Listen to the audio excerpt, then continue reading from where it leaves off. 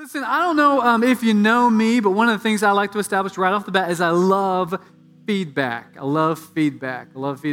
So just a show of feedback, maybe a lifting of a hand just in participation.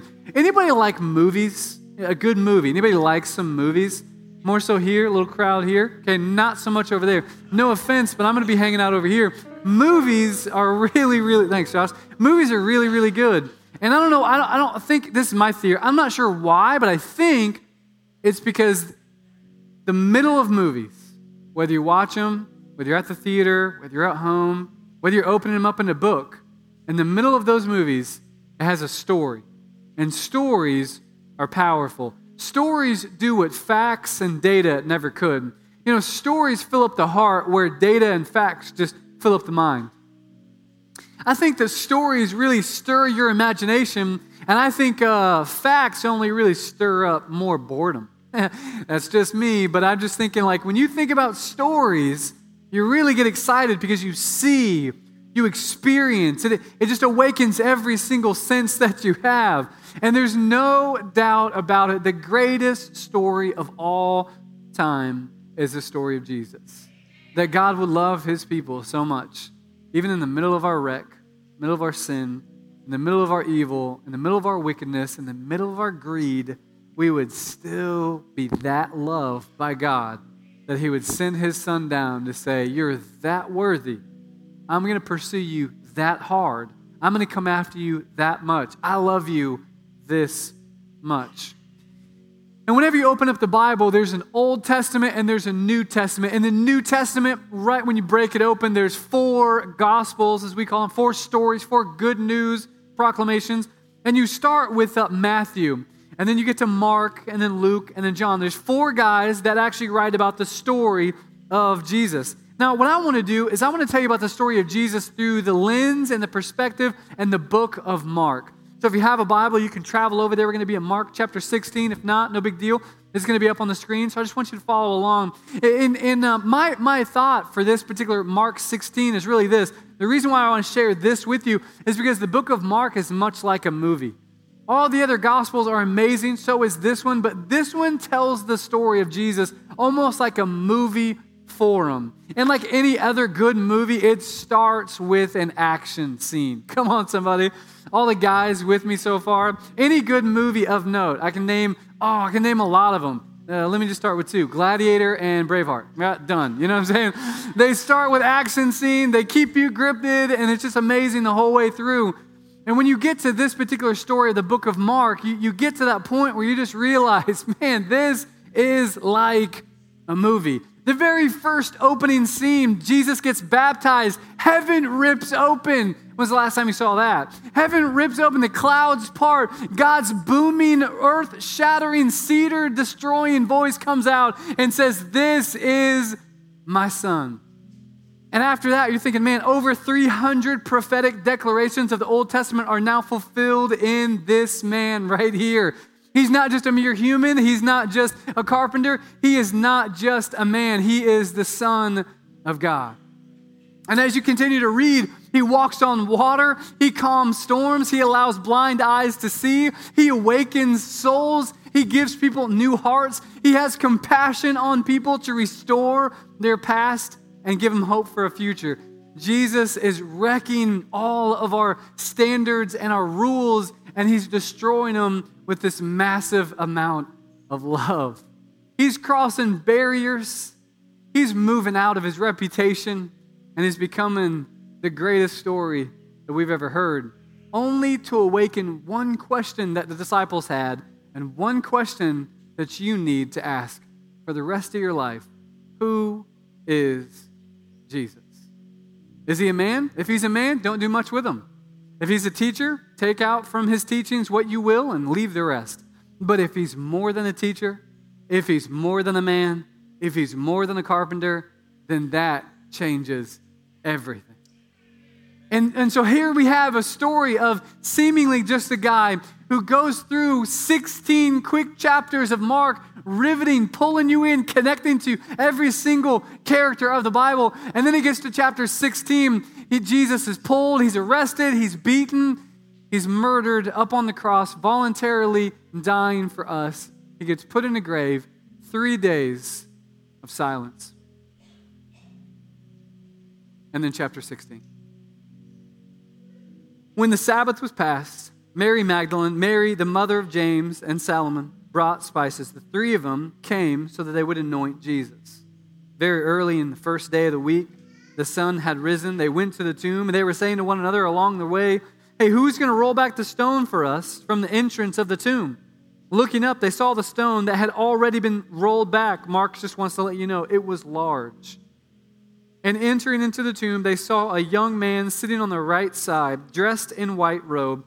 They were alarmed.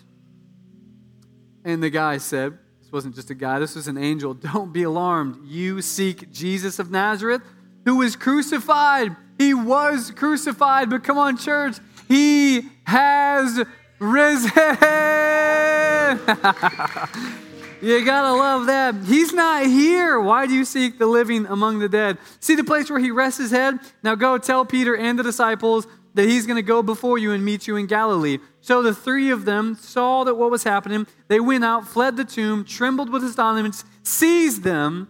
They told no one, for they were afraid. That's it. Chapter 16. Last chapter, last part of the story. Most Bibles conclude Mark chapter 16 right there. Wait, why would you have such a riveting story? Why would you be moved to connect with Jesus and his disciples, being seen what heaven would really look like if it came down in the reality of you and me? Why would we get pulled into such an amazing story only to stop so quickly? Why would God write this particular portrait through Mark only to erupt the story to say, let's end it right there? Let's end it right there. All good stories have to have a conclusion. I mean, you can't walk away from a movie feeling really good about the movie if it doesn't have a good ending. Come on, somebody, you with me? I mean, if they have a good ending, then it changes everything. But when you look through this particular story, Mark 16, all of a sudden, most Bibles say we're going to stop the writings right there. When Mark 16 stops right at that particular moment, you're left and thinking, God, why didn't you finish the rest of the book? And I believe God wants to look at you and say, because I want to finish the rest of the story through you. You are the declaration. You are my evidence that the resurrection happened. Jesus wants to let you know that you are the very one that I want to go out into the streets, into the places, into your work, into your family to declare the resurrection of God. You want to see the power of God? It's not necessarily bound up in a story, in a book. It's bound up in your heart. Now let it go. Every single story brings us in, but we never want that story to end. So what do? We keep living the rest of the story out. Oh, please don't let chapter 16 be the end, God says. It's not. You're chapter 17. The Holy Spirit is inside of you, and I want you to keep the story alive. How do we know? What's the evidence that the resurrection actually happened? It's your life. Paul says to Timothy, much like he would say to you and I today, there will be in the last days forms of godliness, lovers of money, lovers of self, but at the same time, there will be a form of godliness, but it lacks power.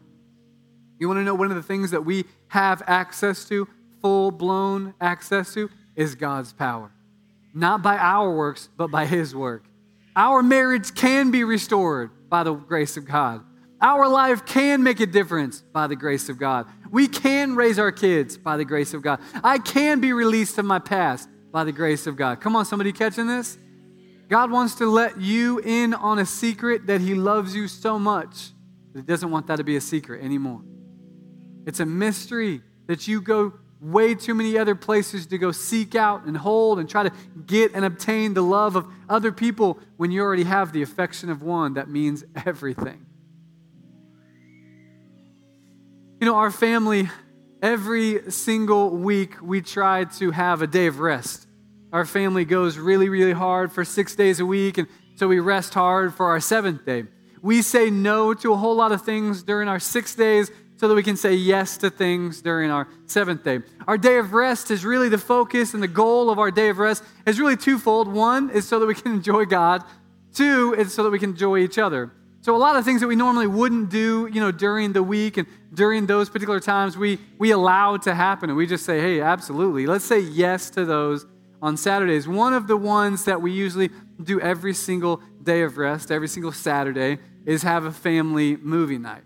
Anybody love family movie nights? You have family, just bring the kids in, you have a little family movie night. Even as a married couple, you just kind of like say, hey, we've had a long week, maybe a long month, a long season. Let's just put on something so you don't have to think, and just sit back and eat a ton. Come on, somebody. And just watch a good movie. Because at some point in time, you want to feel good, but you don't really know how to get you there. So if you put on a good movie, that'll hopefully make you feel good. How do you want to erupt love with you and your spouse? Well, it's not by accident. Just watch a good romantic comedy. Guys, this will score you some points with your spouse, but at the same time, when you watch that movie, you're thinking, wow, is that what love's supposed to be like? Not really, because it's Hollywood, but then you get a picture, hey, maybe I should put my wife or my spouse up there with something to seek, pursue, love on, and serve.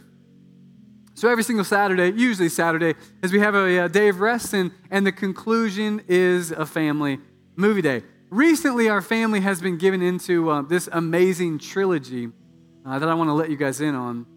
This trilogy it'll leave you breathless. It's I don't know if you guys have ever heard of it. It's Kung Fu Panda. Where'd you think I was going with that?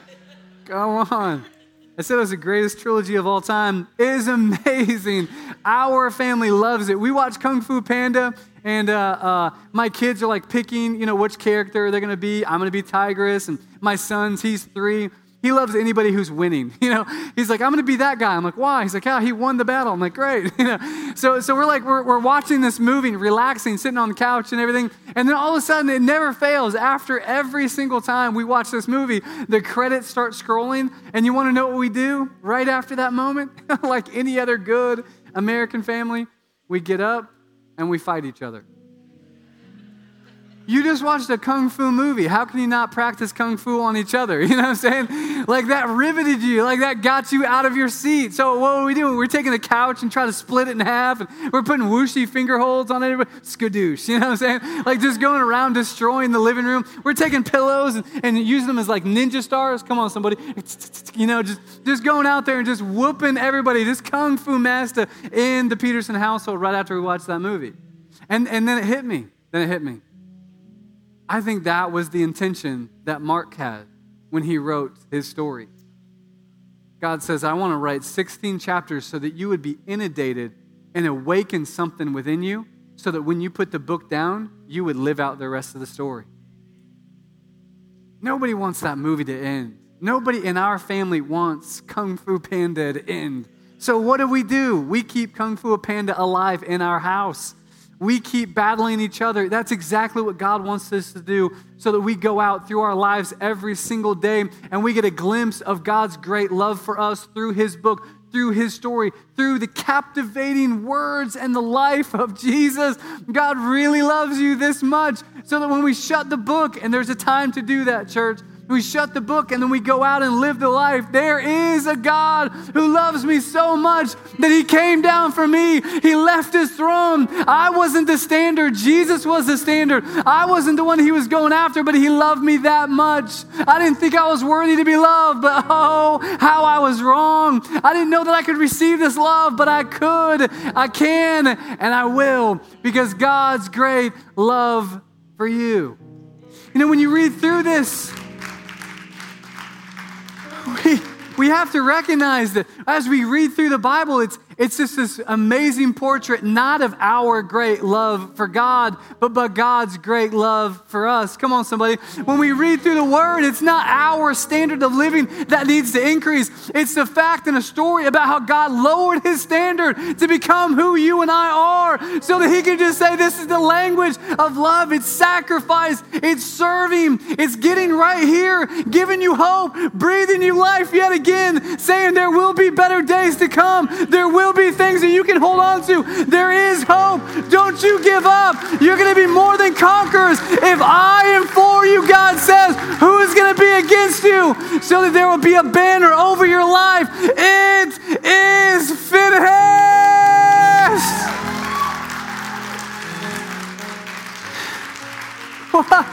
What would it look like, church, if we actually believed God at His word that we are forgiven? What would it look like if we were really separated from sin and we came face to face with a God who loved us? We would stop pursuing love in all the wrong places. We would stop going after pleasure when nobody else is looking.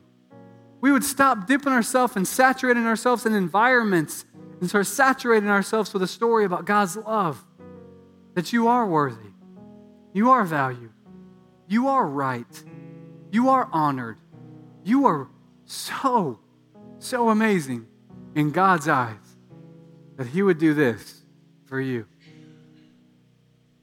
But some of the parts that we read through, we have a society, we have a church, we have a family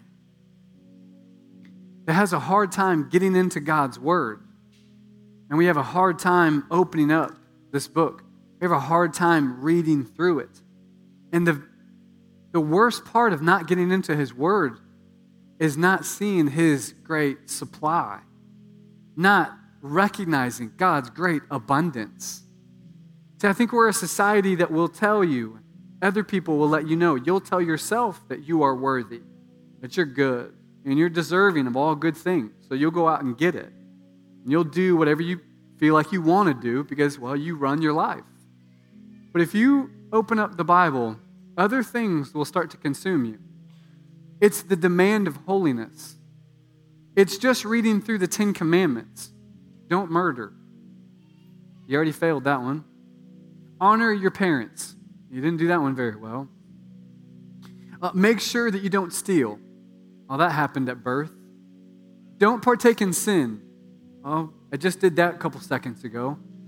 All of a sudden, you read through the book and there's demand on demand on demand, law upon rule upon commandment. How about the greatest commandment? Love God with all of your heart, with all of your... You're done. We don't partially love God, let alone partially love our neighbor or even the ones that we like. So what do we do when the standard of God's word goes from here to here, here to here? You keep reading and you go from here to here, and it just keeps raising. And you realize there's just no way I can live the life that you want me to. God says, if you'll see the demand, I want to show you my supply. If you'll see my law and my standard, I want to show you my abundance.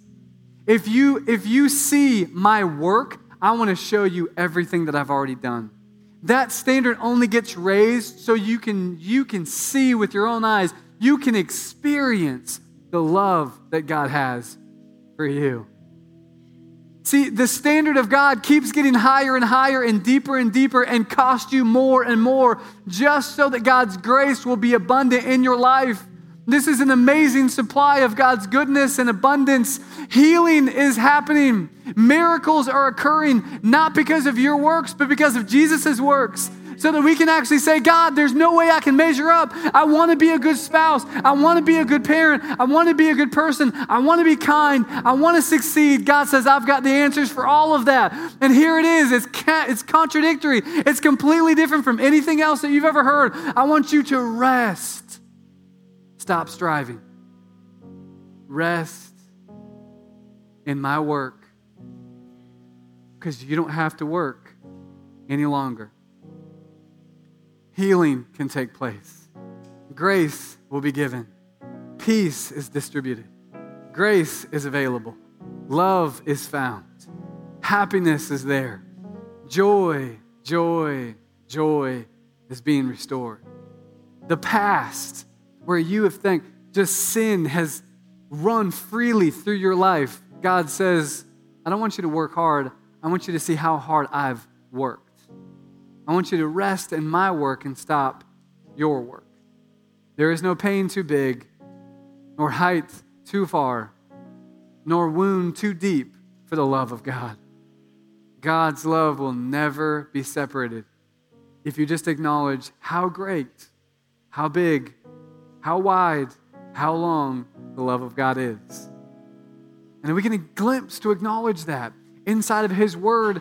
The book of Mark then becomes a movie that rivets us, that moves us, that changes us into a place to say this is a demonstration of not what we have done for God, but what God has done for us. I haven't reached His heights. He has come down to mine. I haven't raised His standard. He has lowered His. I didn't choose God. He chose me. I didn't pursue God. God pursued me. I didn't go after Him fervently. He came after you fervently. I didn't have any hope, and He gave me hope. I didn't have anything to offer, but He gave me everything He had. Because God is madly in love with His creation. And He wants you to get a glimpse of His goodness so that one day you can read His story, listen to it, experience it, close the book, and receive the love of God that wrecks your life. And you can walk out and give what you first received. Unconditional. No strings attached. Life-altering love that changes everything. Ephesians 2 says it's through grace that you have been saved. Not by your works, not by your effort, not by your goodness, not by your thoughts, not by your past, not by your hopes of the future. Not the way that you treat your spouse, not the way you treat your friends, not on your good days, not on your bad days. It's through faith and God's grace, God's supply, God's abundance, God's blessing, God's promises, Jesus' work. That's grace.